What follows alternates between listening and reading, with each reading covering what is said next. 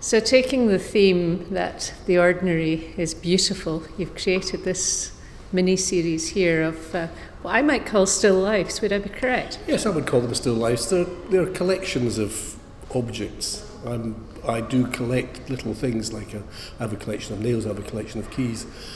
There are wooden clothes pegs. There are brushes of all different sizes. One of the brushes in here belonged to Alan Davey. One of them belonged to John Bellamy.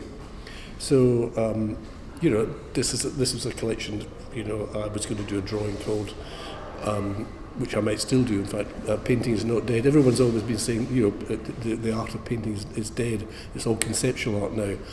Well, I was going to take a brush from each of the artists that I knew to prove that painting was not dead and have them in a row. So, that's the kind of thing that goes through my mind when I'm working towards an exhibition. What drives you then to do some new painting? Is it just for the purpose of selling and the next exhibition? No. I mean, it's purely for the love of it. I can't think of anything better than sitting at night with a bunch of pencils, a bunch of crayons and some paper and seeing what happens. You enter into a different world. You've got this blank canvas and you never know where you're going to go with it. And it's a wonderful thing to see something come to fruition. So it's very enjoyable. My wife and I run the gallery for, I think, about a million years. So it's quite odd to be back in a different guise. We've jumped over to the other side of the fence. We've got time to travel.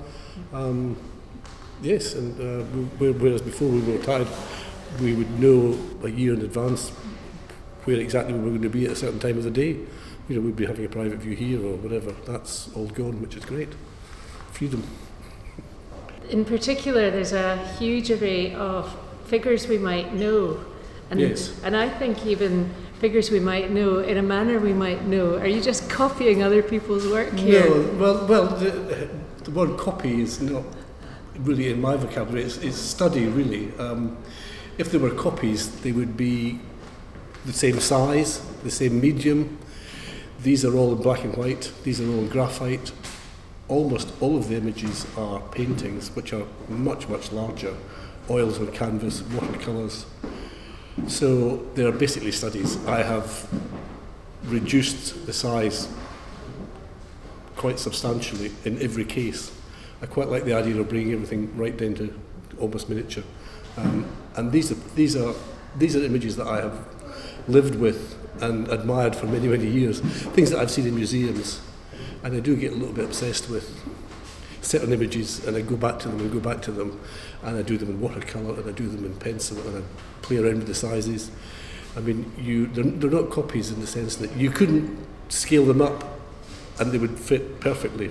That would be impossible. You would see that they're done straight away without any photographic methods. So one of these, you might have drawn one of these several times over. Oh yes, definitely. How long would one of these on the wall behind you take? Depending on the image, one could take 2 nights, sometimes a week, and there's a lot of rejection where things just don't work, and you just have to bin them basically and go back to the beginning and start again. So you are your own worst critic. Yes. Or best critic, is it? My wife is my best critic. She tells me when they're not right. The exhibition by Tom Wilson, The Odd Man Out, Works on Paper, runs until 19th November at the Open Eye Gallery, 34 Abercrombie Place in Edinburgh.